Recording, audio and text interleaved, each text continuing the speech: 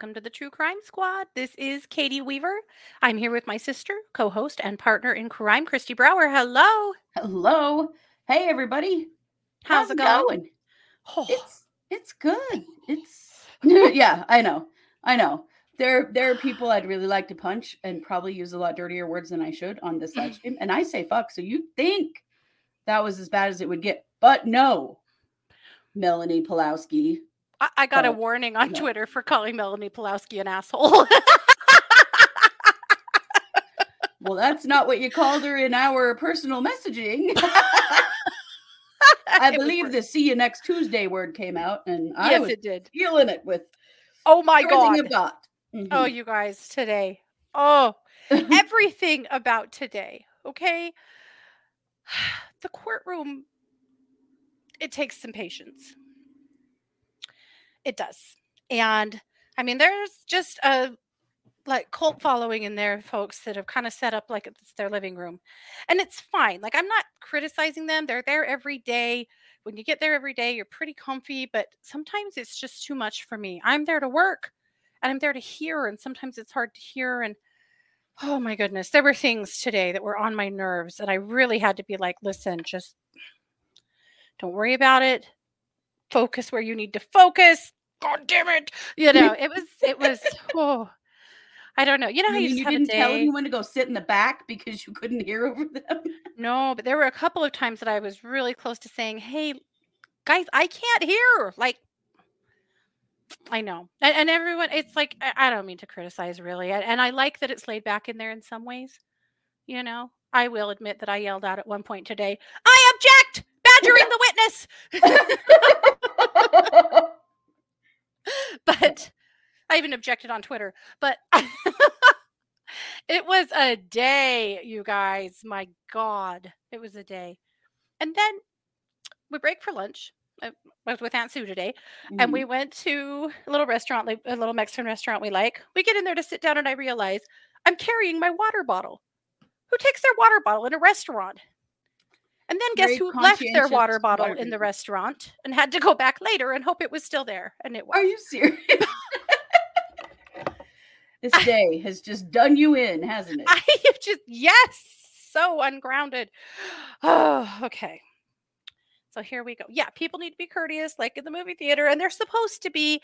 And for the most part, they are. But today, especially with Audrey, she had some blockbusters. We'll get there. We'll hash it out together. But every time she'd say something, everybody would go, I'm like, stop. I can't. Anyway, it's fine. It's probably fine. I'm fine. But yeah, it was an really interesting day. But before that, I have a picture to share because, you know, who doesn't want to see pictures of cute pigs? I don't even know. I just took this in the kitchen. Oh, Zig. Oh, no. Try not to look too close at how dirty my kitchen floor is. Thanks to Zig. The weather's beautiful and the pigs are outside. So happy. They're under their beloved pine trees, digging and laying in the pine needles like they like to and bedding down, and they're thrilled. But he came in wondering what time it was dinner with that face, and I just had to take a picture of him. So this is Zigzag. He's our male. He's 4 years old, and he spends his winters sleeping on the couch and his nights, and his summers out under the pine trees just doing pig things. Yeah. He's a very cute boy. But isn't he a handsome man? Mm-hmm. Yeah. He will smirch your pants. Yes, yeah. He will. You see him come in the house like that, and you better get a washcloth fast and get that face wiped down, or he will wipe it all over your pants. Yeah. Or the couch. Yeah. Yeah. This is my life now. So I realize some of you don't know that I live with too many pigs besides all my dogs. Yeah. So I'll get a picture. Pigs, yeah. They're big guys, yeah. But I mean, they are technically mini pigs, but they are not as many as, well, I wish they were. Especially if they step on your bare foot, because those hooves, dear God. Yeah. You'll say words you didn't even know you knew. Or womp you in the back of the leg with their snoot. They're naughty for that sometimes when you're feeding them or you're eating and not giving them bites. Yeah. But anyway. Your little sow, who is an actual sow, has done that to me several times. Zigzag has a heart of gold. He's the sweetest boy on the planet. He would never be naughty on purpose. Our sow is the absolute opposite. She is grumpy, she's rude, she's belligerent, and then occasionally super sweet. The pigs love my husband like you can't believe. And if he ever sits down on the couch or in his recliner, they will pile on top of him, want to be cuddled, they want to get in his blankets. It's really cute. But yeah, but our sow, oh, ay, ay, ay. Now I know why we call women sows that are acting like a bitch. It's I've met the sow, Yeah, the queen shoe sow. fits. Yeah, The shoe fits. it's true. The queen sow. Sure. Well, Yeah, should I we can get think of into it? some other sows we're going to talk about today. So yeah. We are. So again, I go into court today going, it's got to be Melanie and Palowski Day. It has to be. They've been in court for 2 days. Right. Yesterday just went really, really long with having to do the whole podcast and all of that bullshit. Yeah. So here we are. Kristen wants pig updates every time now. I'll try. I'll do better. Somebody told me the other day, I didn't even know you have pigs anymore. You never talk about them. I went, well, it's been winter. They've done nothing but sleep on the couch. But now it's spring, so we'll have more to say. So again, I'm like, okay, it's going to be Palowski Day. It's going to be Palowski Day. Nay, nay. Well, it was, but not in the beginning. In the beginning, they called the infamous Audrey.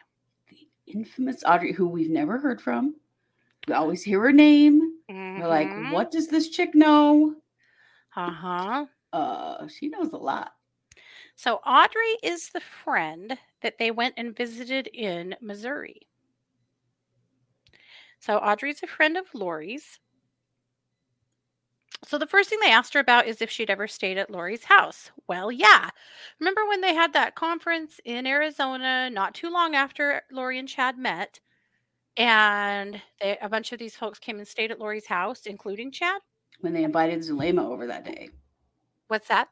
They invited Zulema over. That was the day that, yeah. They're really starting to gather their circle right there. And Audrey was there as well. Audrey at the time was actually living in Utah. And she had met these guys in St. George. It's like lightning struck somewhere in the universe and pulled all of these psychos together. Not just psychos, very vulnerable people. I want to say some things about Audrey, actually. Yeah. Audrey strikes me, especially after hearing all of this today, as someone who is extremely vulnerable. Where have we heard that before? Impressionable, really easy to manipulate, and has a heart of gold. I really believe that about Audrey. This was really hard for her. I also feel like Audrey's mental health is very fragile. Oof, yikes. And when that's how she came across to me on the stand. So she met them there in Arizona, and after that, she stayed friends with them. And she said that, yeah, Chad and Lori definitely kind of had a vibe going that weekend. She didn't really see anything like super physical or anything, but there was definitely kind of a vibe going on. So then she didn't have contact with them again until, well, Lori. She and Chad have been friends well before Lori, just like Melanie Gibb. And Chad called her in February and said, Lori really needs a friend. She's calling me a lot, and I'm not always able to talk to her. Due to that pesky wife situation. Right. And so I need you to be Lori's friend and talk to her on the phone and give her some attention. How pathetic is that? That is pathetic. Lori, who was married and had children, like, hello, certainly had enough of her own stuff. So Audrey, who had, I think, also kind of had a vibe with Chad, there are some saying, and I don't know where this is written, but I believe it's true because I think I've heard it before too, that at one point he told Aubrey that they had been married in a past life. It's more of the shame, more of the same, and the shame, Chad. But So she agrees to do this, and really befriends Lori. And so they start talking on the phone. She said sometimes it wasn't only every few weeks, sometimes it was a lot more frequently than that. She said mostly they were talking about spiritual things, not so much about things going on in their personal lives. Then in the summer of 2019, they saw each other again at some kind of spiritual based event in Utah. Don't forget, the summer of 2019 is when Charles died, but that didn't stop Lori from kicking her heels up and doing all the stuff. So at the time of that conference, Audrey was living in Utah. Lori was in a hotel, and Audrey spent time with Lori Zulima and Melanie Gibb and some other women she didn't know. And at the end of the conference, Lori invited them all to come back to her hotel and help her work on her husband, Charles. This was before Charles died. Mm. So she invites them to her hotel and they do a casting. So this is kind of the first thing that this is the first time Audrey's been exposed to some of this stuff. The idea of zombies and people being possessed. She said she hadn't heard that before and didn't have any basis for it. But they did this kind of healing circle type thing. They all held hands and they were all speaking out different things they were bringing, like knives and fire and weapons, of all the spiritual weapons they were going to bring forward to try and get the spirit out of Charles. Audrey thought it was going to be like a prayer or something, but they didn't. They all took hands, and she thought it was really weird. She thought it was really uncomfortable, but she didn't say anything. She just went along with it, except for that when it was her turn to speak, she just didn't say anything. And when they were done with that part, she went home. She said she was pretty uncomfortable with all of that. Then she and Lori continued to stay in touch on the phone, and she and Chad continued to stay in touch on the phone. She's read some of Chad's books and met him at one of his conferences. When she met him in a conference in 2018, you guys get a freaking load of this. She meets Chad at a conference. Next thing you know, he's reaching out to her on Facebook. He's reaching out to her. Yeah. Mm-hmm. Yeah. This is Chad, the trollop, Right. Mm-hmm. Reaching out there to try to, I don't know, get his claws in. Chad was talking to a lot of women. Oh, What's yeah. true is Chad was talking to a lot of women. There have been quite a few who say they've had those same experiences with him. Mm-hmm. Yeah. He was looking for his Elena. Mm-hmm. Ugh. Yep, exactly. When Lori moved, so Audrey interestingly met Tylee when she was at their house for that first conference. She didn't have anything negative to say about Tylee. In fact, she seemed to take interest in Tylee and, I don't know, care about Tylee. So when Lori moved to Rexburg, she asked Lori how Tylee was doing or what Tylee was up to, And she kind of gave her a blow off. Oh, yeah, she's going to school at BYU, Idaho. I don't see her much. That's what she told her. Yeah. And remember, Tylee's age at this time. Yeah. Like all these people just bought this as a minor child, was just Mm-hmm. off at college, not seeing Mm-hmm. her mom. Like that is not how this works. No, it isn't. Somebody in our chat a while back made a good point, and I never got to bring it up during that show because, the chat moves fast, but they'd pointed out that somebody would have had to pay for college. Right. Right. It won't be Lori, that's for sure. Lori pays for nothing. Mm-hmm. Interesting. Anyway, she did meet JJ once as well when she was there in Arizona, and she met Tammy once. That was very interesting. Audrey was heartbroken about Tammy. She cried a lot about Tammy on the stand. Yeah. Audrey cried a lot today in general. She had a hard time speaking several times. There were some times that I don't know what she said because she was crying so hard. This was very hard on her. So Chad had told Audrey that Tammy, he'd had message from a deceased relative that Tammy would pass away before she turned 50. And he told her that in January of 2019. About the same time he was telling everybody else that. January, February Yeah. 2019. That's a real theme. Think about how premeditated this was. I mean, that was 10 Mhm. months before she died. 10 months. And that's not all, he told her. He also told her that he knew he would remarry quickly. And it took him some time, but he did go ahead and tell her that it was going to be Lori. Yeah, This was in play for so long. it was. So long. Back that long, that far, they were already planning. Yep. Yep. Audrey asked Chad if he had told Tammy about his vision and his plan to get remarried, and he told her that he had, and that his kids knew too. Sure. Yeah, Sure, right. Jan. Cool story, man. I'm sure that's Mm-hmm. true. He also told Audrey that he had been Methuselah and the Apostle James in past lives, or probations, as Chad called them.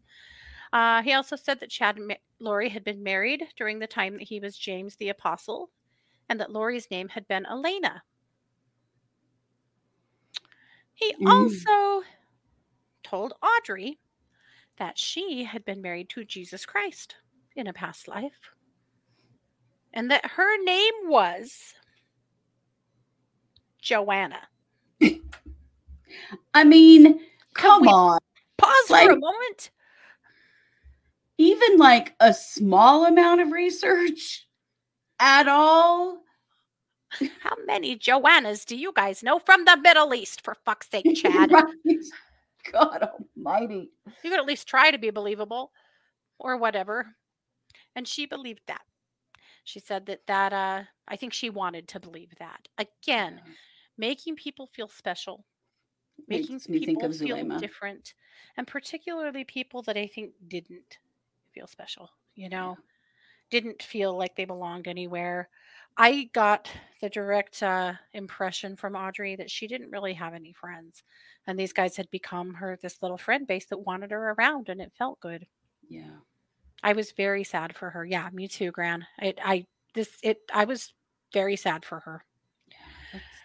Uh, in Missouri, in Audrey moved to Missouri. Why? Because the Lord told her to.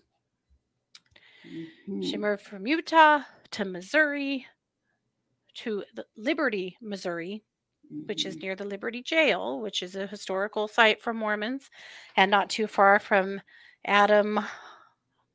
Adam on Diamond. Adam on Diamond, which is basically where the Mormons believe is the Garden of Eden. And she'd been living there because she said she was inspired. She was told by the Lord to go live there. So then, of course, And Lori. interestingly, she moved away from all those people to do Hmm. that. Yeah, but she was doing her work there. Mm-hmm. I cannot. She didn't say it, but I am going to assume that this had to have been, at least in part, a manipulation by Chad or Lori to Mm-hmm. get her there. They needed somebody, at home base, and Mm-hmm. she was the one. So she had to be Lori's friend. She had to be the person holding down the fort in Missouri. She has a work at home job. And so she could go wherever and still work. And I feel like that's a Mm-hmm. part of it. Yeah. Yes, Kat, that is most definitely a Mormon belief, and in the Book of Mormon that is there in Missouri is Mhm. where Christ will return. Yep. So in October 2019, Lori asked her if she and Melanie, the niece, Melanie P., could come see church historical sites. They said they had some free time and wanted to see the church sites that they'd never seen before. So they did. They went to the temple. They went to, like we said, Adam on Diamond. They went to Liberty Jail. And guess what else they did? They went to the temple, didn't they? Of course, they went to the temple and they did a casting. Yes. Another casting.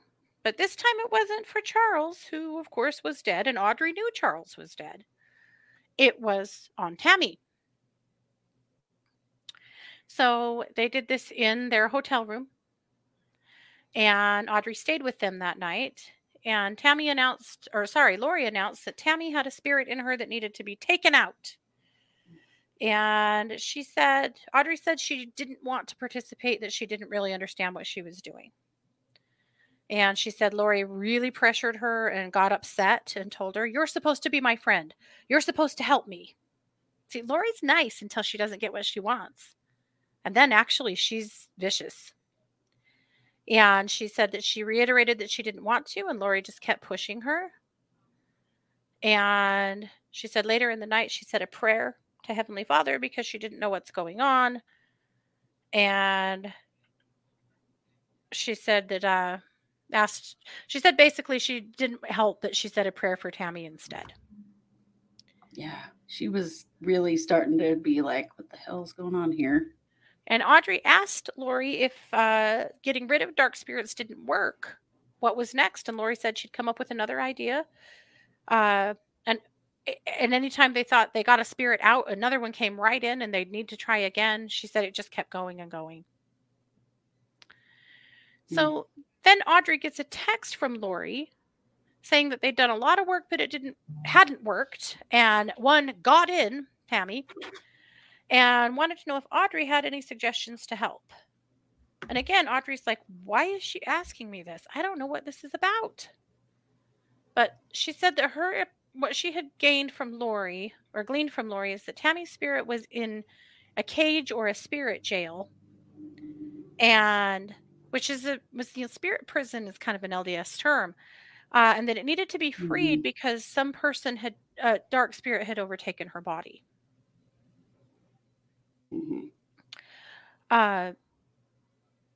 She said when she heard Chad say something to the effect of that the body's still alive, or why the body is still alive, she realized that they must have taken things further, that they didn't intend for the person to be helped or to live. And yet, just about a week and a half later, she goes to Hawaii with Lori and Melanie. Like, she can't say no, man. Right. She can't say no. Right. And she just keeps spending money and keeps doing more things. So she ends up in Hawaii. Melanie and Lori picked Audrey up and they stayed in a hotel together.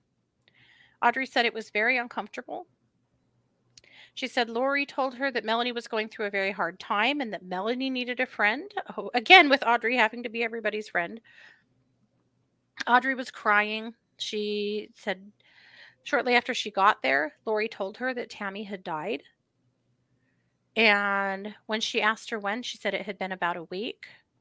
And she asked how she passed, and she said she passed away in her sleep. And she was pretty devastated about it. Because, again, she had met Tammy. She was getting super uncomfortable with all of this stuff and was just feeling really, really weird about it. But she felt really bad, really bad. So she said while they were in Hawaii, they went on bike rides, they went to the beach. She said Lori was different. She said most of the time she was like really high, laughing, silly, wild, and other times she got really agitated and snippy and nasty with Melanie. Interesting. And she said that Audrey said Lori would get phone calls and she'd leave for a long time and just kind of ditch her with Melanie. And that Audrey basically was supposed to stay with Melanie to keep her happy. So Audrey got really over this and said she was ready to go home. And Lori said she was also ready to go home. And Melanie said she wasn't ready to leave but didn't want to stay there alone. So Audrey, the friend, stayed there with her. So Lori buys a ticket and flies back to Idaho on a Wednesday. And Audrey and Melanie stayed in Hawaii until Sunday, and then they flew back to Idaho. She went with her because Melanie didn't want to travel alone. So Audrey comes to Idaho. She said that she had wanted to pay her condolences in person to Garth and Chad, but particularly Garth, because when she met Tammy, she also had met Garth, and knew that Garth and Sure. Tammy were really close. And, she thinks that there's this grieving family in Idaho that has just lost Tammy. And she said, Right. she kind of wanted to come and talk to them, and give them some love. So that's what she did. That's what she thought she was going to do. Uh, she stayed at Lori's apartment. And she said Chad and Lori were there kissing and hugging. She said he came back late at night and stayed at the apartment with them. Melanie stayed in one of Lori's rooms. And while they were there, they all went to the temple together. My God, the temple. You guys, it is not normal for most Mormons to go to the temple this often. Mm-mm. It I mean, isn't. most normal Mormon couples, LDS couples, go to the temple maybe once a month, maybe once a week if they're retired and they really have time. But Right. temple sessions are hours long. And these guys going to the temple, like when they were back in Arizona, they were going to the temple every day. That is so bizarre. It is. It is definitely not normal Mormon behavior at all. No, in every town they're in, they go back to the temple. Like, it's really weird. That to me is just really weird. So that was all initially that they had on direct. Archibald cross-examines Audrey. He says, if I take this right, you spent time with Chad and Lori in 5 different states: Utah, Missouri, Hawaii, Idaho, and Arizona. Is that right? And she agrees that that's right. However, Blake came back and corrected that later and said that is actually not right at all, that she was only with Lori in 5 states. She was with Chad in 3 states. Right. I don't know if it matters. But he wasn't in Missouri or Hawaii on those trips. Right. Audrey is 34. She's single. She works remotely in customer service. She was going to the Preparing People seminars, and he asked her, preparing a people for what? And she said the end of the world, and that she was interested in learning about that subject. Mm-hmm. He asked about Chad's books. She said that he told her they were fictional, but they were based on spiritual experiences or impressions of other people that he had. He told Audrey all about his near-death experiences. He asked if preparing for the end of the world was a happy or sad event, and she said the scriptures said it will be both. Archibald asked, what's the point of preparing to be happy when Jesus comes again? What's the point? Audrey said, to be with God and be with your family and to live among people who want to be with God. So it's an important point. What this means is the super duper good people get to be with God. The super duper not good people, or not people who want to be with God, or not Christians, or maybe even not LDS Just people, not Mormons in are Mormon going to lore. become the enemies. Yeah. Right. Going to become the enemies. And so he asked her, what do you need to do to prepare for this event? And she said, live the commandments and living the best you can. He asked Audrey if she'd ever met Alex. She had, in Idaho, near the end of her friendship with Lori. She asked if she'd ever met Charles. She said yes, once in November when she was there. So she was there more than once. Archibald asked if he looked like he had a demon or was possessed. Audrey said she didn't get that impression at all. He asked Audrey if she was familiar with the concept of casting out evil spirits by Jesus Christ. She said she is. He asked her if the casting out prayer circles were unusual to her, and she said they were. He asked Audrey who they were praying to during the casting. Some of these questions I think are odd, but maybe they're not. I don't know. Sometimes I think they're just talking to talk. Look, he's setting up their defense, which is Lori was totally sucked in by Chad. She believed every single bit of this, hook, line, and sinker, and that's why he's setting all this up. That's what they're going to say, is that Lori, I think you're right, didn't believe Chad. Yeah. And that none of this was her idea. She just did exactly what he said. Yeah.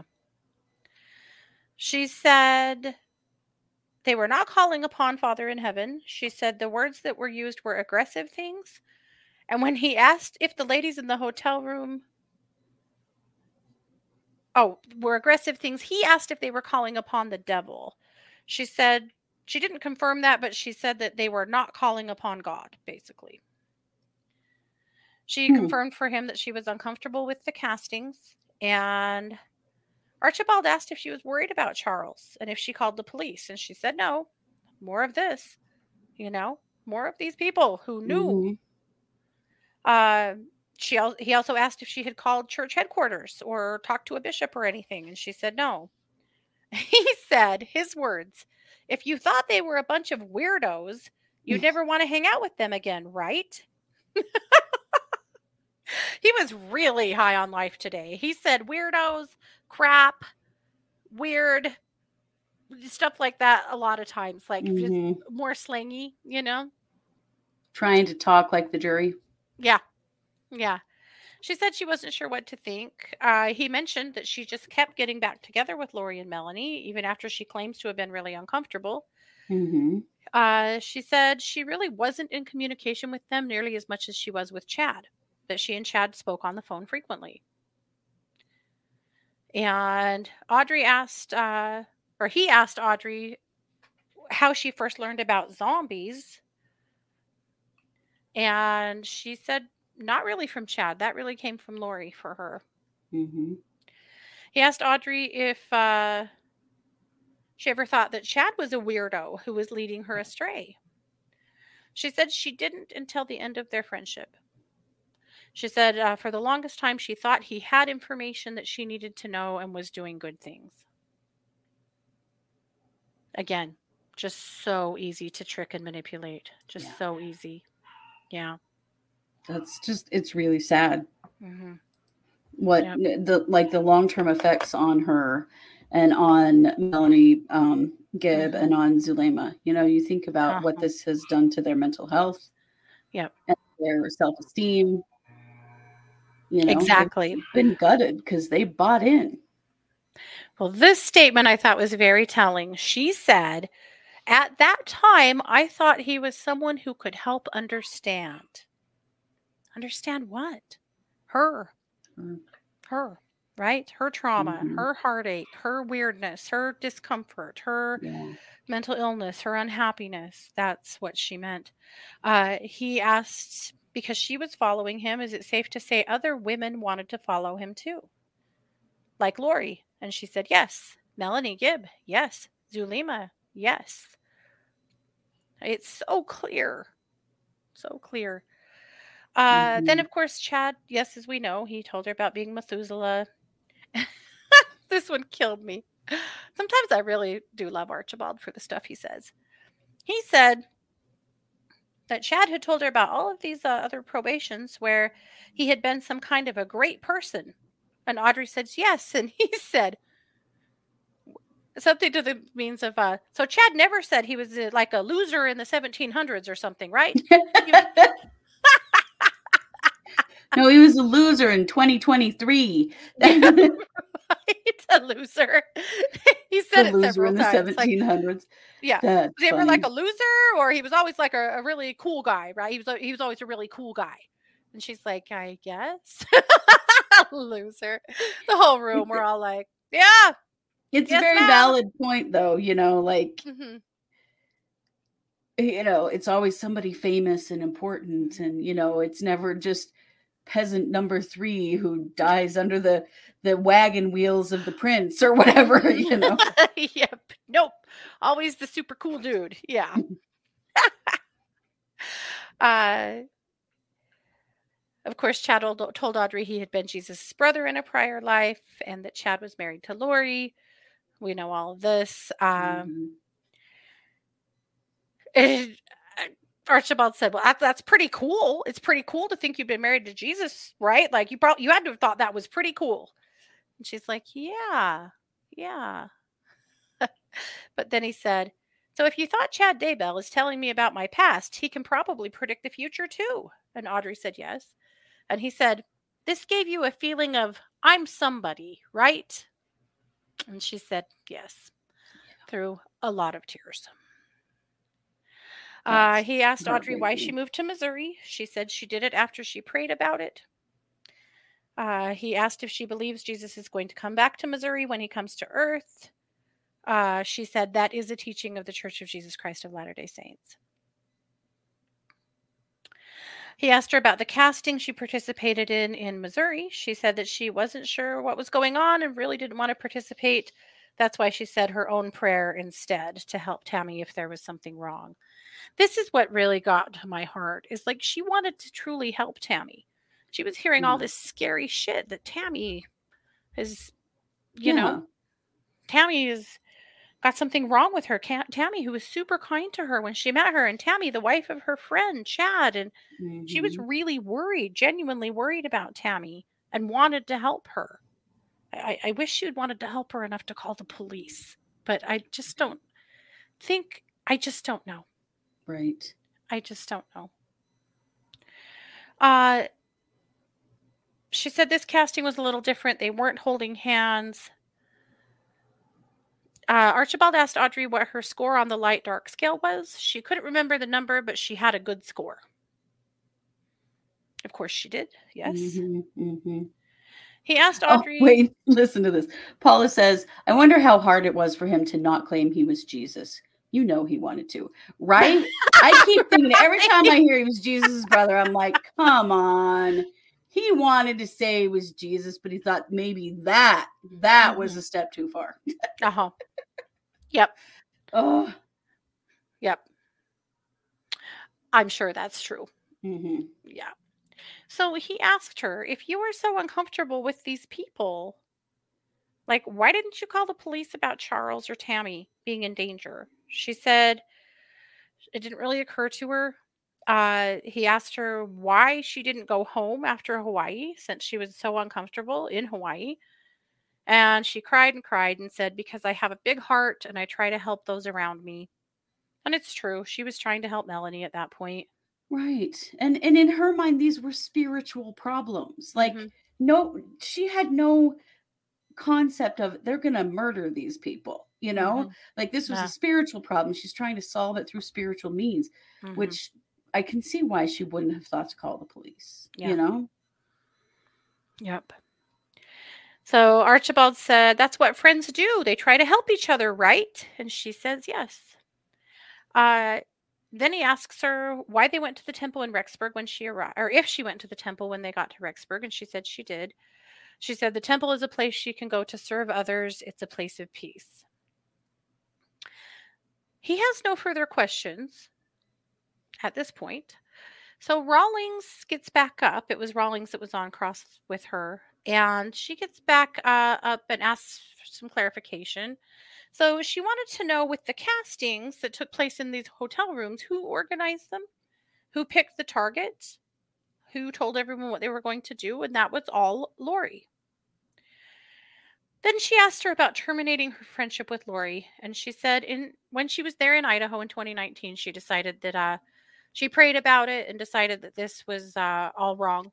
And she didn't think that it was wise for her to stay friends with them anymore. So Audrey told Lori that she wanted to leave and she was going to go upstairs and pack her bags. And then she said, is there anything weird going on that I don't know about? And Lori got defensive and asked her, what do you mean? And Audrey said, I don't know anything. And of course, Lori was like, of course not. And so she took her at her word. But then as she turned to go upstairs, she says that Lori started laughing at her and said, this is what she says, Lori said. You're so naive and too trusting. You're like a little child. You think the world is all unicorns and rainbows. You go around helping people and serving them. Well, I've got news for you. Not everyone is a good person, and not everyone can be so kind. And this is where she dropped the bomb of all bombs. Mm-hmm. She said, and then Lori threatened to kill me. Our whole courtroom went, boo! And then she said she would cut me up and put me in trash bags, and there would be blood and bleach everywhere, and they would bury me in a place that nobody would ever find me. And this is after the kids are dead. And this is we have already had direct, we've already had cross. Right. This is on redirect. But here's the thing. Tanya Rawlings opened the door for it. She said, "Did Lori ever threaten you?" And this is when that came up. So Rawlings has no more. So Archibald gets up again, and he is spitting blood at this point. And he came at her hard. Like, I've never seen Archibald like this. And he was like, "You never said that to the grand jury." He said, "You promised at the grand jury under oath to tell the whole truth and nothing but the truth." And he's like, "Is that right?" And she said, "Yes." He said, "Nothing of this sort was talked about. You want the jury to believe that you didn't just make this last crap up?" And Audrey said, "I did not make it up." She said she never mentioned it before because she's been so scared. Archibald kept pushing her that, "Why should the jury believe you? You never told this to the grand jury. Why should the jury believe you?" And she said it really never came up in previous testimony. And she said, I'm telling the truth. I'm telling the truth." He has nothing further. Rawlings tries to come back with one more question, and Boyce says no. And we break for morning break. And everybody's like, "What? Dun, dun, dun. The hell just happened?" Yeah. So there's been rumors that she took the fifth at the grand jury and didn't really testify at all. And so, interesting. Is that true? Is what she said today true? I scrolled through Twitter looking at some of the other podcasters that really don't think it was true. A lot of people think it wasn't true, but it doesn't really matter if we think it was true. It matters if the jury thinks it was true. Right. And Lori was furious. Lori was absolutely furious. I don't know. I don't know what to say. Do I think it's probable? Yeah, I do. Do I think that Lori can turn on a dime and get mad and get shitty? Definitely. Because Lori's your best friend as long as she's getting what she wants out of you. Right. But then what? Right? Right. So that's what happened. I'll tell you, it rocked every courtroom. Everybody was just like, "You've got to be kidding me that just happened right now." But the judge did not instruct the jury to disregard that, did he? He didn't strike it. No. So. No. And it's true. Audrey benefits in no way by lying. Again, Audrey, very vulnerable, I think quite ill. But why would she come up with that? But it's crazy to me. Didn't come up in the direct. Didn't come up in the redirect. And then, or in the cross. And then suddenly in the redirect at the very end, she just vomits this out. Like, it was wild, you guys. It was really wild. That is, wow. I'm not going to write it completely off. I don't think we should. Right. Again, it doesn't really matter if we think it's true. It matters if the jury thinks it was true. Right. And in a lot of ways, she was a very believable witness. And I think somebody that a lot of the jury probably their heart went out to. Mm-hmm. She cried a lot. She was very scared. This was a really hard experience for her. And I would think that a lot of the jury, especially like the moms and, more maternal members of the jury, probably just wanted to give this poor girl a hug. Right. Now, and you can't deny the similarities to the way that Tylee's body was treated. Like, that's and right. So I don't know what to say, because obviously the prosecution had to have known there had been a threat, or that she had said this maybe in prep, because they asked her. But why didn't they ask her on direct? Right. Why didn't they? But maybe she was waiting. Maybe that was intentional too, because she knew she would have redirect. So maybe she was saving that. Maybe she was. Boy, Archibald came at her with both barrels. Mm-hmm. No big surprise. So we go on morning break. We come back. And I agree, Kat, that watching Lori's attitude while listening to Audrey, maybe it made her decide to tell it, or maybe that is the thing that will make the jury decide that this was or wasn't true. Mm-hmm. Because Lori, yesterday, with the giggling on the whole, talking about her in chat, acting like teenagers and being all over each other in front of Alice and her husband, that she was giggling about that. That's so creepy. Lori's doing a lot of things on the stand that I think make her look very guilty. Mm-hmm. And surely the jury are grabbing a peek of that here and there, besides listening to the witnesses, to wonder what the hell is up with this lady, whose children have been murdered. And she's sitting here giggling about flirting with the man she'd been having an affair with. And my God. And her co-defendant. Lori was just looking angry. She shook her head several times. She just looked like she was shooting eye darts. She was probably doing a casting, to be honest. Probably. On poor Audrey. Yeah. Yes, that's true. That was in my notes. I'm looking at Nate's notes because I already know what's in mine. and his and mine are always different because you can only type so fast. Mm-hmm. That is true, Jennifer.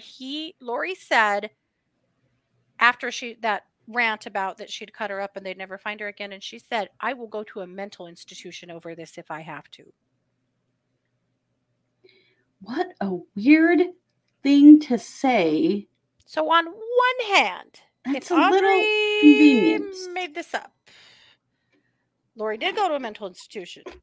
They Right. did cut up Tylee. There were trash bags. Right. That part, I don't know. Or was there a smaller threat that Audrey has confabulated now into something bigger? Because mental illness, many mental illnesses include a problem with something called confabulation. And that means that they don't necessarily remember exactly what happened. And so they their brains make up part of it and add pieces in there that may or may not have actually occurred. Sure. That sounds a little bit like confabulation to me. I know. So we don't know. Would Audrey know any of that? Yeah, sure. Why wouldn't she? Anybody who's been playing or following this would know that. Would know all of those things. Yeah. Mm-hmm. So that was Audrey. One piece of information we got today from the bailiff. We have the best bailiff in Rexburg. He is the nicest guy. Mm-hmm. And he knows your name. Every day I walk in and he goes, "Hi, Katie." And I'm like, "How do you know my name?" He's such a nice person. Anyway, he told us today that sentencing will take at least 4 months. That is wild to me. Mm-hmm. Because of the pre-sentencing report that has to be written. Wow. And stuff, that it takes some time, that it'll take some pretty good time before Lori actually gets sentenced. I did not know it would take that long where they took the death penalty off the table. That's wild. Yeah, no, it's going to take a hot minute. So I thought that was interesting. We were talking to him about what happens when the jury's out, when the jury comes back. Like, what are we supposed to do? And he said, "You better get here as fast as you can." We asked, like, when the jury comes back, will they, will it be the next day? Will it be that very minute? Like, how are they going to handle that? And he said, I don't know that he knew for sure, but he said, truly, when the jury's out, you guys better be planning on getting back here as fast as you can. Because truly, is the jury going to be out that long? I mean, is this going to be like Murdoch speed? But I mean, it is a lot to just review. Mm-hmm. And they're going to have to sort through all of those charges and decide which ones stick, So it could take a hot minute. But anyway, that's what we were asking is, but he, I think, wasn't quite sure. I think he thought that we were talking about sentencing because he's like, "Oh, that's going to take like 4 months."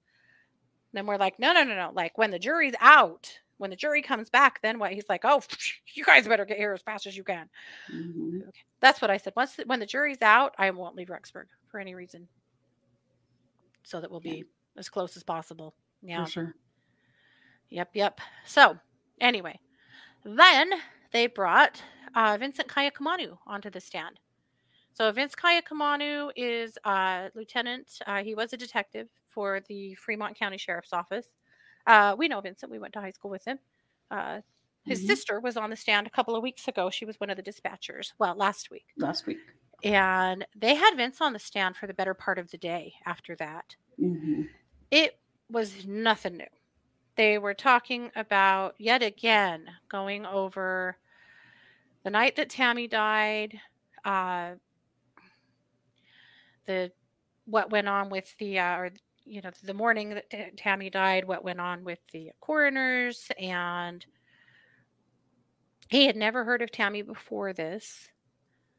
But he talked a little about how at that point they had two departments in Arizona, the FBI, Madison, and Fremont, all working in conjunction on this kind of broad case that just kept getting bigger and bigger. The one thing that he did talk about that was new was an email exchange between Tammy and her son, Mark. Now, remember, Mark was on a mission in Africa. Yeah. And when your kids are on an LDS mission, you don't get to have many conversations with them. They've made it a little bit easier now, but mostly you get to have emails and you occasionally get to have a phone call. So Mm-hmm. she and Mark had a fair amount of email exchange. Oh, Rhonda was in court today. She said she Yeah. felt like the jury believed it. Oh, yeah, it was Interesting. a stunning moment, wasn't it? Oh my gosh. Our courtroom absolutely exploded. Yeah, absolutely crazy. Did people gasp? Rhonda, please tell me. Was there a gasp in your room? I'm dying to know. Okay. So there was this email between Tammy and her son, Mark. And of course, there was a big brouhaha about it and lots of objections, and it had to be a sidebar and yada yada. So Blake asks Kaaiakamanu to read from the email an excerpt. So here's what he read. Now, on the same day, I was coming home from clogging. It was about 9:15, and I backed into the driveway. I was getting some items out of the back seat. We had made freezer meals at Enrichment. Enrichment is a gathering of the women at the church. Remember we talked about the Relief Society, that she was the first counselor. Yeah. Enrichment is a gathering that the women do once a month to do some kind of an activity together or something like that. So that's what she was coming home from. She had groceries to bring in from the freezer meals that they had made. She said, I looked up, she saw somebody and she looked up and thought it was Chad or Garth, to help her carry her stuff in. Nope, it was a guy with a ski mask on with a rifle pointed at me. Tammy asked the guy what he thought he was doing before realizing it was a paintball gun. She said the gun kept firing, but nothing was coming out. She was hearing a click and a whoosh. She said, asked him over and over again what he thought he was doing. She said, this absolutely melted my heart. Tammy, she considered hitting him with her clogging shoes. Yeah, I loved that. Instead, she yelled for Chad and the guy ran away. Then she ran in the house and got Chad and Garth. They came out, they looked around, they didn't find a guy. So they couldn't find him. But then they called the police, and somehow there was a suggestion that this was a bipolar teenager from down the street that wandered around the neighborhood. Mm-hmm. A few things with that. It's not a neighborhood. I mean, it is, but it's not like an in-town neighborhood. Yeah, it's not like there's sidewalks to wander up and down and stuff. No. This kid was walking up and down Highway 33? Right. I don't know. But supposedly there's some wayward bipolar teenager out there, and surely it was him. I hated this a lot. I hated this conversation.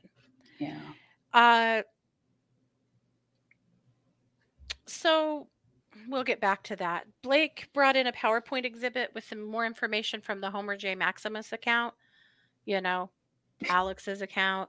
But if they called it Alex's account, then they got an objection because it's just the Homer J. Maximus account. We don't know that Chad or Alex was using it.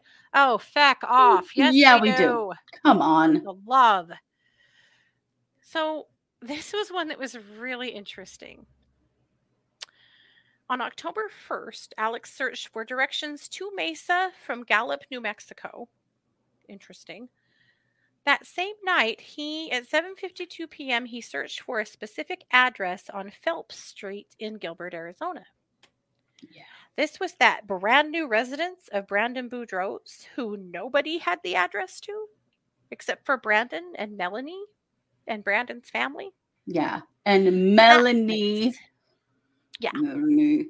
The next morning, he searched for directions to that same address again at 7:17 a.m., and it's the last time the address was ever searched.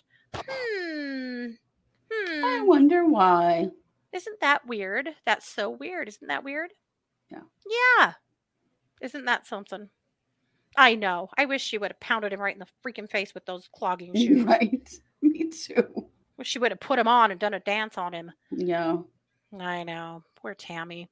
But I thought it was really sweet that she was like, I thought about fighting back. I had my clogging shoes. I know. I had my freezer dinners. Yeah. You know? That was just sweet and sad, but good for you, Tammy. Then we started talking about some other searches in his search history.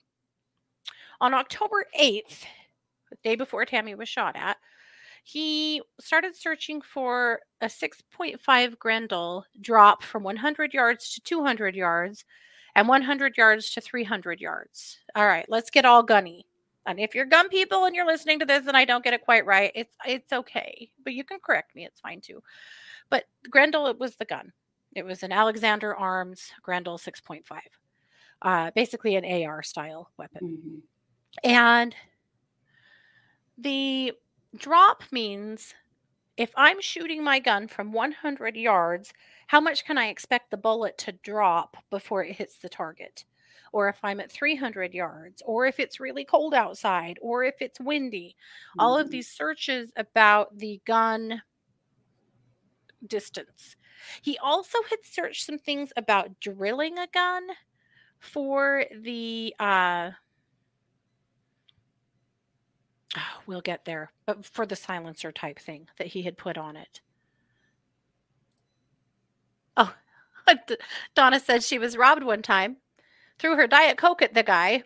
He had a gun and she was hysterical. He went ahead and took her purse and left. Oh, Donna. I wish it would have worked. Me too. Rhonda, yes, she'll stay in jail. Scary. She has never been able to bond out, so no. She will stay in jail until sentencing. She's not going anywhere. She may even be sent or transferred to the place where they do the evaluation to decide where she's going to go, or she might just sit in the Ada County jail. Madison says she's not coming back here. Yeah. I don't think they want her. I think they're very over her. Yeah, as the rest of the world. Yeah. So he'd done those searches on the gun. He'd done a bunch of searches about the gun. Searching about using an AR-15 in cold weather. The day that Tammy was shot at, it was only 26 degrees outside that night. It was really cold. Mm-hmm. And he had done some searches about that. He also had done some searches after he missed Tammy. Well, that was actually after he missed Tammy, too, on October 10th when he searched about the cold. On October 12th, so this is 3 days after he missed Tammy, he did a bunch of Google searches regarding guns, firearms, and ammunition, and what kind of caliber it would take to be able to shoot someone through the windshield of a Dodge Dakota. Any guesses on who drove a Dodge Dakota? Tammy did. Yeah. Yeah. Isn't that something? Awful. That he was going to try and drive up to her and shoot her through her windshield? Yeah. Then we know he went to the Sportsman's Club all of those times. We know he signed in as C. Quint. As we know, he loved Captain Quint from the movie Jaws. And again, that's my favorite movie. He can't have that movie. No. Well, he's gone, so... I don't mean to be a bitch here, but him dead. Yeah, that is for sure. So I've gone off track. Again, the prosecutor or the defense is like, objection. How do you know that was Alex? Nobody knows that was Alex. And they're like, well, We're making an educated inference because it's the same thing on his license plate. Duh. I mean, God, Alex. yeah, Mm-hmm. like this was not genius level Anything. subterfuge going on. No, not even close. Yeah. So they're like, again, we're inferring that because that's what was on his license plate. Right. That shouldn't be That would that be hard. a pretty weird coinky dink if someone else was using Sequint while he's driving around with it on his license plate. For sure. So then they started talking about the guns that they found in Lori's garage. Remember, there was like 46 of them? So they had been initially at the Madison County Sheriff's Office, and then Kaaiakamanu had issued a warrant to bring them to the Fremont County Sheriff's Office. And then some of them were transferred to the Ada County Sheriff's Office to be held as evidence, in preparation for this trial. So Blake admits 2 photos of firearms, and Thomas objects and says, "We don't want pictures. We want the guns brought in." Blake's like, "Why? The pictures are totally adequate." And he's like, "No. If we're going to say that she thought it was a paintball gun and that these guns just kind of look like a paintball gun, because, see, she thought she saw a hopper on top of the gun that she thought was a paintball gun. Right. Well, that gun had a scope, a vortex scope on it that could look like a hopper on a paintball gun. If you really weren't expecting a gun in your face, And it was dark. It was after 9 o'clock in October. It would have been pretty dark here, Mhm. And so she didn't see it well enough and definitely wasn't expecting somebody to be facing her down with an AR in her Right. driveway. Right. So there's that, so he says, "No, we want to see the guns." And the judge is like, "All right, well, to see the guns, that's going to take a minute. Let's use the pictures right now, and then we'll bring the guns in later." He said, "We have to talk about the protocol of bringing firearms into the courtroom." Right.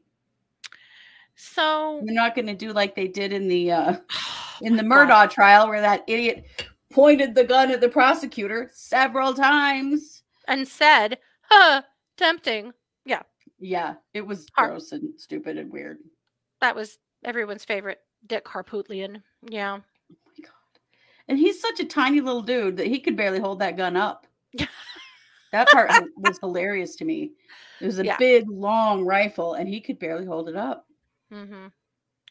So she shows him pictures of these 2 guns. He recognizes the one as the Grendel that they were talking about, and they let this in as a demonstration exhibit.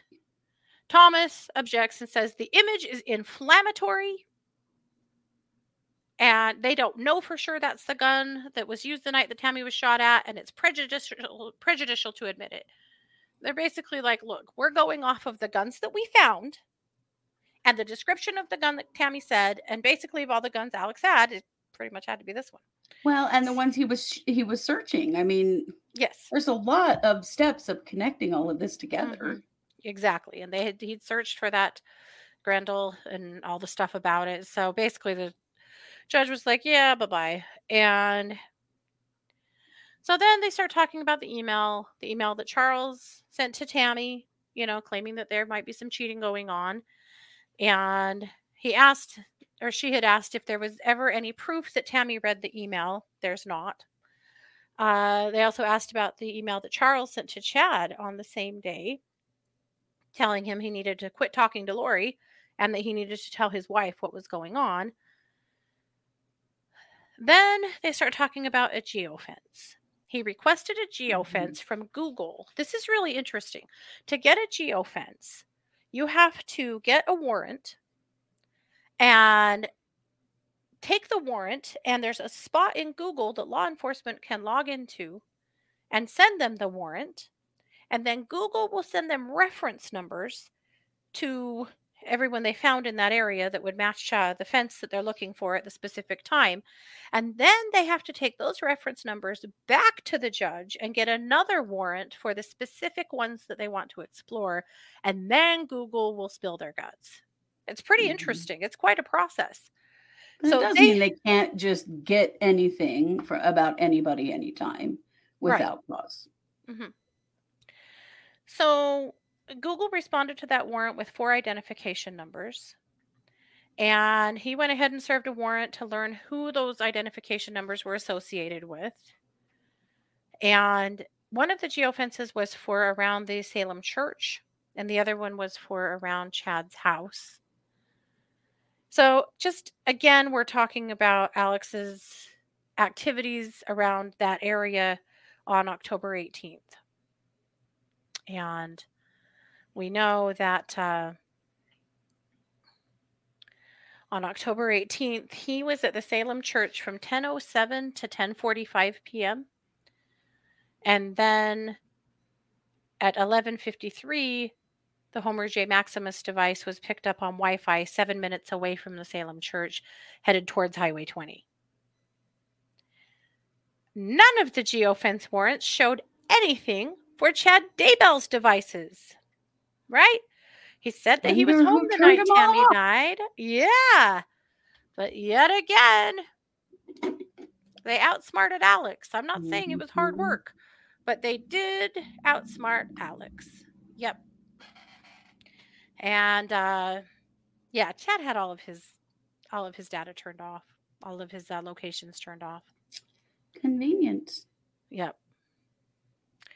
Then they talked about the life insurance policies. There were 2, as we know. We talked about these here in the last few days. We also know now that there are 2 counts of insurance fraud against Chad in Fremont County. And then we broke for lunch. When we came back from lunch, of course, we are back with Vincent Kaaiakamanu. One interesting note from Nate is that he had seen Garrett Smith, the Garrett Smith, the attorney of all of the wayward Arizona people, and also Josh Garner. Apparently, Josh Garner has been representing Melanie Palowski in Idaho. Oh. So we know Josh well. I graduated with Josh. No, I graduated with Josh. Did you graduate? His older brother, but Josh, my Oh, daughter right. has trained alongside Josh's son for a million years. Yeah, I had no Mhm. idea Josh was associated at all, but can't wait to see him next. Anyway, probably won't tell me shit. But anyway, so Melanie Palowski had both of her attorneys at court. Yeah. Yeah. Why, bro? Why? Anyway, we'll get there. So now we have Vince Kaaiakamanu back on the stand, and so now they're bringing in the guns. And the Boyce says to the jury, "We will make sure all firearms are unloaded and steps have been taken to render them inoperable. And also, you guys don't get to touch the guns." That's basically what he tells the jurors. So, like they would want to. Like, come on. yeah. So in comes the AR. It's the Alexander Arms Grendel 6.5 with the vortex scope on it. And there's also 2 solvent traps that were drilled in to make homemade suppressors. We've heard before that he had a homemade silencer on this gun. Mm-hmm. That's what it is. They called it homemade suppressors. Or homemade anyway, I don't know. But that basically, so he had actually drilled physically into the gun to be able to put these on it. But so they hold up the gun so that the jury can see it. A deputy comes forward and pulls the AR out of the box. Kaaiakamanu points out where the scope is, and Blake asks him to point out where a hopper could be on a paintball gun, which he does. Thomas is kind of right in the middle of that too. Kaaiakamanu says in his experience, a paintball gun can resemble an AR, and absolutely they can. Mm-hmm. They're built to look like an AR. They are. Yeah, lots of them. Not all of them, but lots of them. Yeah. Mm-hmm. So Blake doesn't really have anything else. She didn't want the damn gun in there anyway. At one point, somebody said something about they couldn't think of anything else an AR would be used for, or what would an AR be used for? And I said too loudly to Aunt Sue, shooting up grade schools, and everybody turned and looked at me, some not very pleasantly. Anyway, I'm Yeah. sorry. Well, this is Idaho, where, well, People are gunny. it's a gunfucker state. That's all I gotta Oh, yeah. say. Oh, yeah. A lot of Yeah. amosexuals around here. This is true. Yeah. So Thomas comes up on cross, of course, goes over Kaaiakamanu's professional background, goes over the events of Tammy Daybell's the morning that Tammy died. He didn't actually get involved in the investigation for Tammy until March. And Tammy, of course, died in October, but it's kind of dumb. A lot of the questions, as we know, it's just kind of to ask questions. It's kind of where it started. But then he wants to know more about the email Tammy sent to her son because they had just read the first excerpt. Well, then he wants the whole email to be discussed. So, okay, fine. The first page is a discussion mostly about church stuff. The second page, Tammy talks about the dog getting stolen. The neighbor's dog got stolen. And the neighbor freaked out, chased the person who stole the dog, confronted the thief, got the dog back, and promptly went into labor. Oh my gosh. She's wow. telling this whole story to to Mark. When your kid's on a mission, you're kind of coming up with shit to say, You're telling them what's going on in your everydays and who's doing what and what's going on and stuff because you're trying to keep them abreast of what's going on at home and to have things to talk about. You can really see her kind of pulling out, hey, here's some stuff that happened that you might think is wild, There's the whole dog situation. So that was actually in the email. So then on the last page of the email, he points out a paragraph that starts with his theory. Kaaiakamanu says it's relating to a neighbor. That the neighbor has a theory that the crazy dog lady and her husband came to try to steal the dog again. So Tammy says the theory is that she spooked the man and he took off. This idea that maybe it was the dog thieves that actually were in her driveway with the paintball gun. So, especially because he ran away. Be like, why would anybody be here firing that thing at me? Like, I'm sure she was just trying to figure out what the hell happened. Yeah. Yeah. So there is that theory. And then they read again what happened the night that, the gunman was in the driveway. He asks him a little more, and Kaaiakamanu says, I could have given him a high five, a fist bump for sure. He says, I didn't ever get to talk to Tammy because she died before I would have ever had that chance. Yeah. Yeah. I was really happy that he said that and the way he said it. Mm-hmm. But so now they talk about the whooshing sound. So Thomas asks Kaaiakamanu if he's ever fired a Grendel 6.5. He hasn't, but he's fired other ARs and is familiar with them. He wants to know if there's a whooshing sound when ARs are fired. He said it wouldn't be a whooshing sound unless there was a suppressor on it, and then it would be very quiet, like a quiet whoosh. Mm-hmm. Whoosh was said a lot of times. A lot of times. And it was cracking me up a little bit. Okay. Was it like a whoosh or a whoosh or a whoosh? I don't know. That was just my question. That was mine. But so he also said that if he was using a suppressor, he probably would have had to use some specialty bullets. And there was some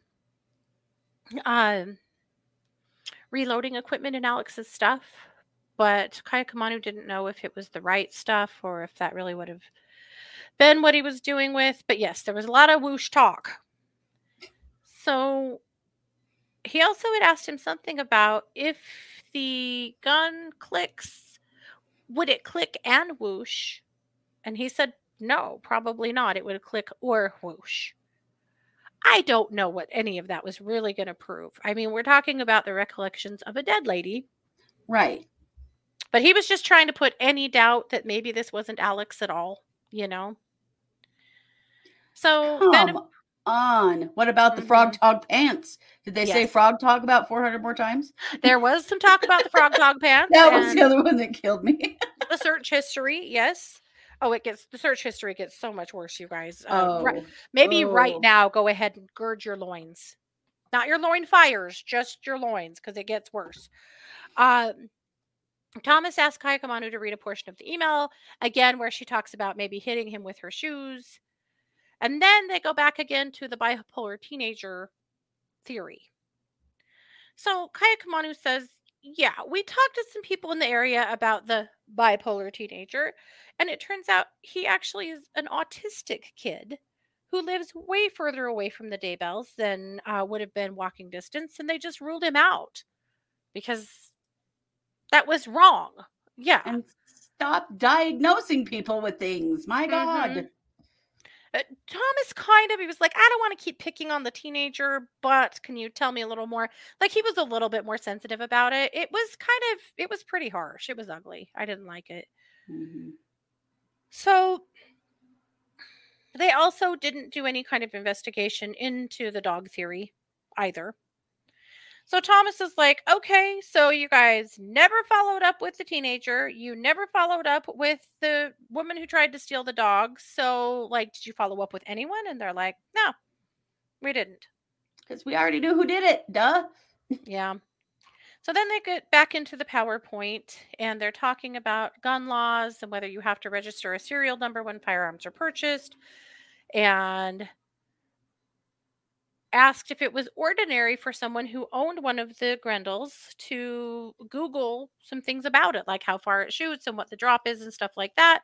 And he's like, no, I don't think that's not abnormal. You might do that. Yeah. That's probably not wrong, It does But indicate planning to use it for something. mhm. Then he says that also, if you have a new gun, maybe you would want to go to target practice and maybe you would want to look up the range the gun can fire so that you can go to target practice. And Kaaiakamanu says, yeah, that's true. That's definitely true. So then Thomas says, in an attempt to not mislead the jury, we need to talk about more of Alex's search history because on the day that we're talking about the Grendel drops and stuff and the frog dog pants, there were some other things in his search history that you didn't mention. And Kaaiakamanu got super funny, bashful.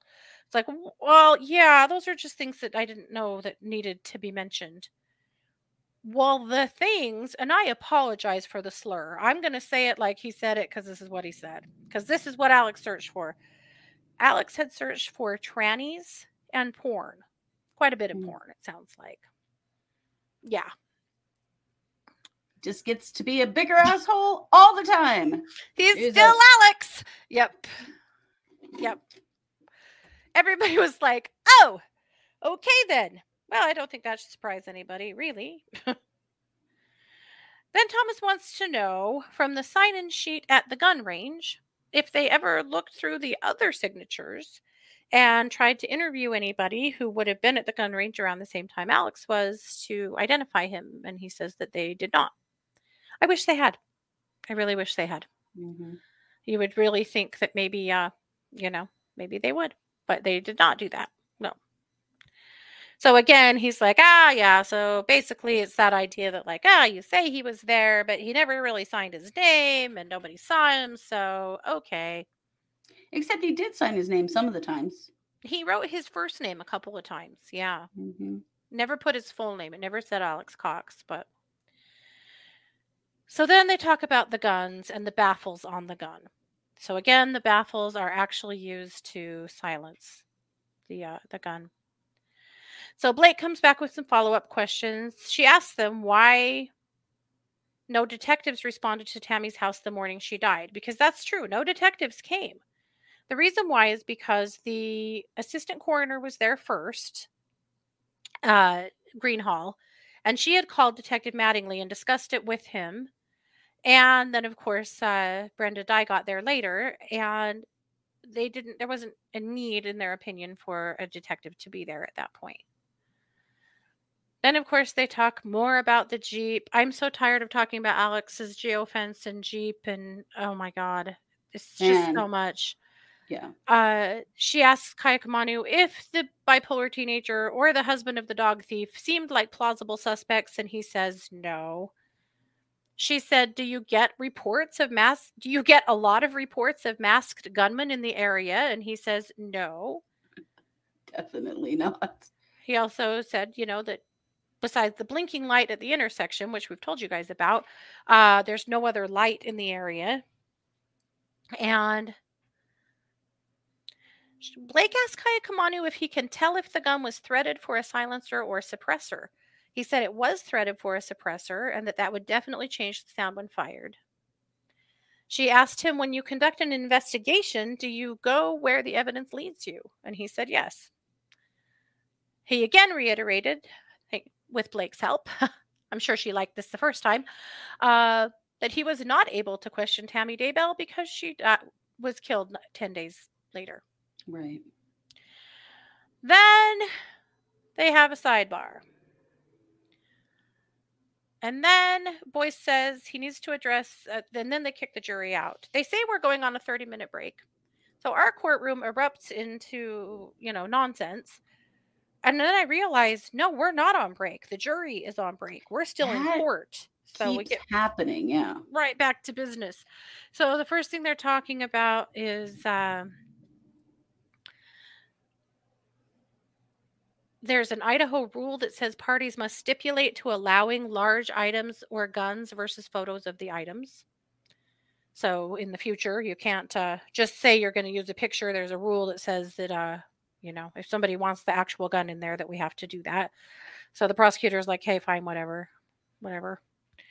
So then they start talking about the exclusionary rule. And this is where we learn that Melanie F. Palowski has violated the exclusionary rule. She's there with her attorneys and her husband and was meant to testify, and she has admitted that she has violated the exclusionary rule. What's the exclusionary rule?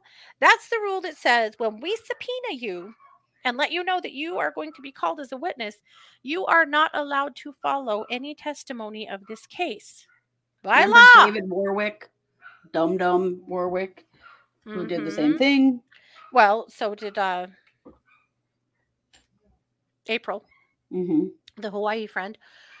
So, and the defense is like, yeah, so she can't testify because her husband, is with her by default and is traveling with her. He can't testify either.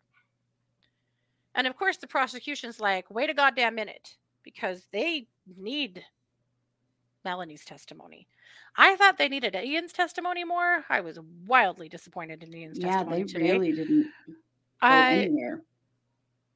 They said, we believe Ian has violated the rule because he's talked to his wife, and his wife has admitted she violated the exclusionary rule. Melanie is a feckless coward. Yes, she is. She did this on purpose. The rule. You bet she did. Now, she's not off the hook yet. She may still testify. The judge has to decide if what she did was bad enough to preclude her or not. Or give her charges.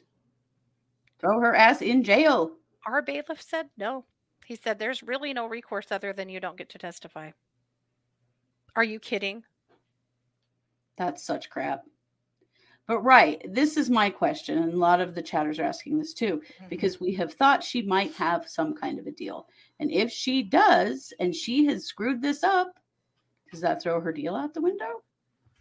We don't know, because we don't know if she does have a deal. It's just, it's a guess based on, she lived right next door to Tammy, or to Lori. I mean, I don't know, but it sure seems like the guiltiest of parties are the ones that have showed up with their attorneys.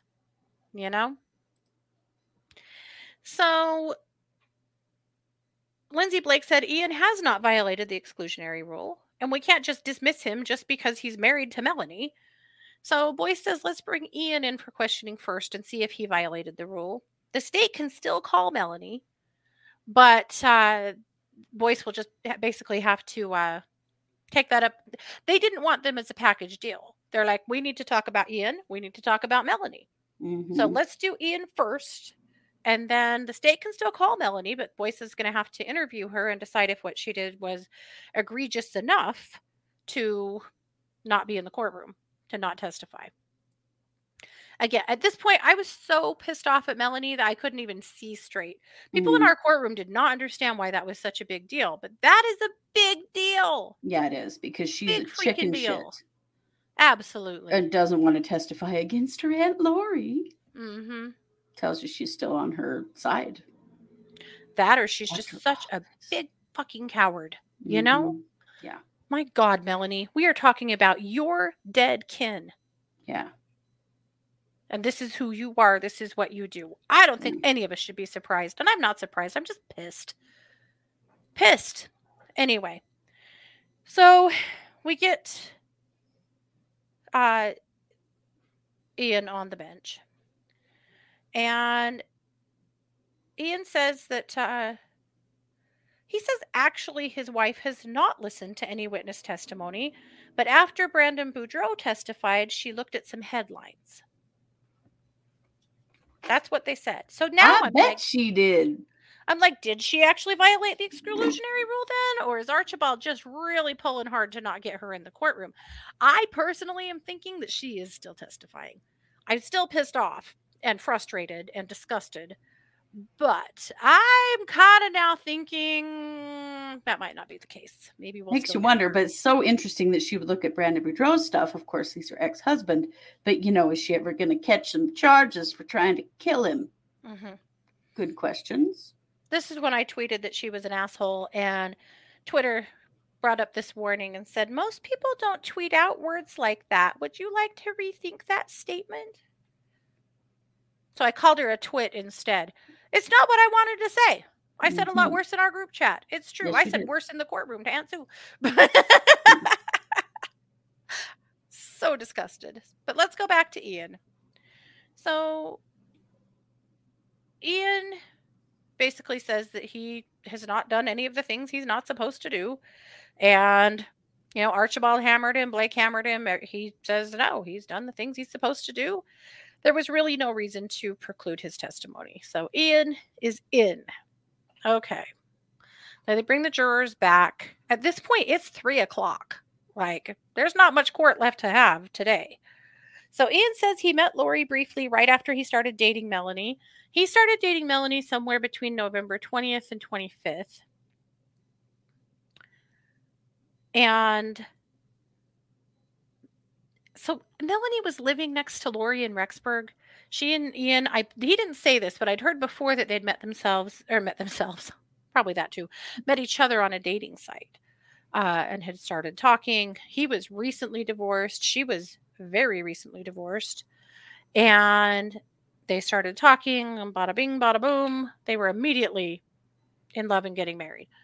In 2 weeks. It was ridiculous. Yeah, it was super, super fast.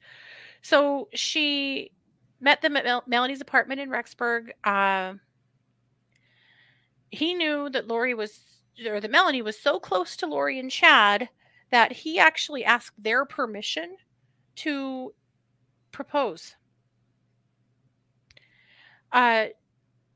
He said he probably spoke with Lori less than a dozen times and had even fewer interactions with Chad. He said that Lori had been discussing beliefs about possession, locking Satan away. He said those are two of the things that stand out the most. He said Melanie was present for all of the conversations he had with Lori. He said Lori did talk about castings. He said even when Chad was there, Lori did most of the talking and Chad just kind of acted like a support to what Lori was saying. But it was Lori that was feeding him all of this stuff. He said he was willing to listen to it because he is a member of the Church of Jesus Christ of Latter-day Saints, and they do talk about personal revelation, and so he was interested to hear what they had to say. So he and Melanie go to Las Vegas and get married. They're staying in the Bellagio. And they had taken two of Ian's children with them. And the night after they got married, Melanie spills her guts about all of this crazy shit going on with Chad and Lori and the kids and all of these beliefs. And he is like heartsick. They wake up the next morning and one of his children is missing. And they search for her for 15 minutes and he's absolutely frantic. And then they hear some giggling behind one of the big drapes and she was hiding the whole time. Because, kids think they're funny and shit. Mm-hmm. But it shook him up because he was like, these people hurt kids, or maybe they hurt kids. And so he went home and he called the police and sat down with some officers and talked to them about what he experienced. And they asked him to listen and observe and report back and to make some recordings for them. He had already been told, yet again, Lori had told Ian to be very wary of the Rexburg police because there were 2 detectives on the police force that were dark and possessed. Detective Hermosillo and Detective Hope. Yeah. The first ones to show up at her door looking for her kids. Mm-hmm. Yep. And Hermosillo, we've seen him on the stand already. We've seen Hope, I think, too, haven't we? Mm-hmm. But anyway, our room burst into laughter about that because, yes, okay. As usual, people you don't like are the dark ones. Mm-hmm. People looking into you and not buying your bullshit. Yeah. So he was worried for the safety of himself, of his children, and of his ex-wife. So again, it was less than a week after he married Melanie that he went to the police. Blake said, in those recordings, did Chad or Lori ever confess a crime? And he said no. He said the recordings mainly contained religious beliefs from Chad and Lori.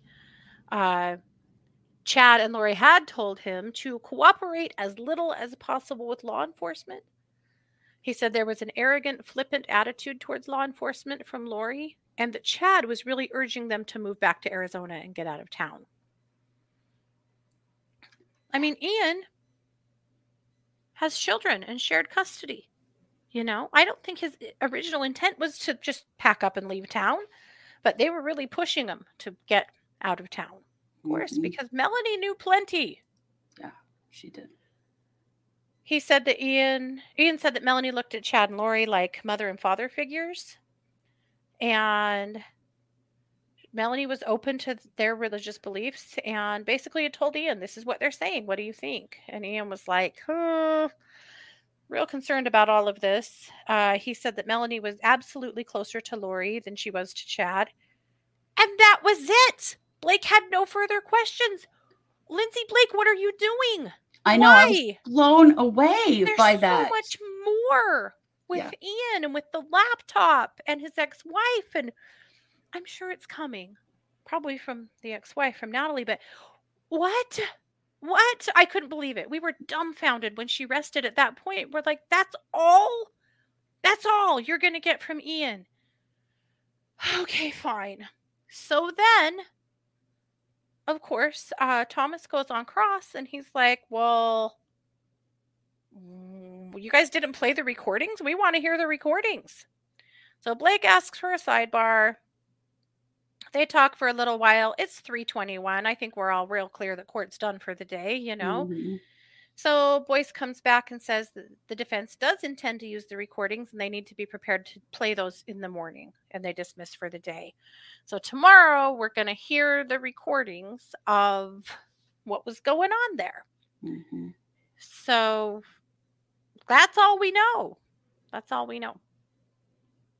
Jeez. There's so much more with Ian. I could just scream. I can't believe it. Maybe they will recall him. Maybe the rest of Ian's story will come from in the form of his ex-wife. That's my best guess. Yeah, that's very possible. I really thought there'd be more from him. I was shocked.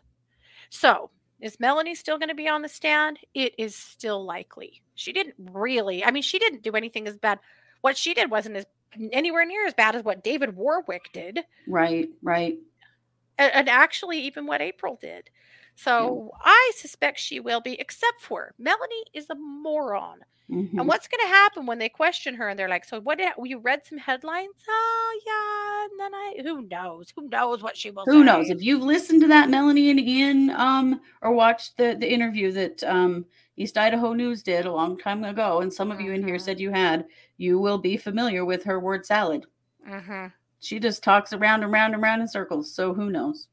Yeah, somebody said, I don't know if it was about her, but that she's all word salad, no dressing. Yeah. Yeah, something like that. Pretty much. So I just put a link to today's notes from Nate, and there is links to all 3 of those interviews with the Palowskis. And if you're interested, yeah, he did a big long thing with them. Yeah, with their attorneys sitting in the wings, letting them know what they could and couldn't say. Yeah. Melanie has had an attorney for a long time, you guys. Why? Yeah. Why? Because she knew a lot of shit. She still does. And she had attorneys from 2 states with her today. Yeah. I am going to seriously hold space that she still gets to testify. But I could still just... I'm still dumbfounded that we're in this place. And that how sad is it that it's that easy to get out of testifying if you don't want to, just by breaking the rules? Right? Yeah. Are they really going to let her get away with that? Yeah. This freaking dunderhead. No, Ian's not. She's a little shit. Ian's not released as a witness. No. No, they still they're have going to do they're going to do the tapes. They want to do the tapes. So that's what's going to happen tomorrow. Oh, Melanie's encounter with the police in Utah is awful. It is so hard to watch. But Melanie ought to thank her lucky stars that those children were taken and hidden like that. They might not be alive. Right. Audrey said this morning that towards the end of her friendship with them, that Lori and Chad said that Melanie Palowski was dark and 2 of her children were. Yeah. Yeah.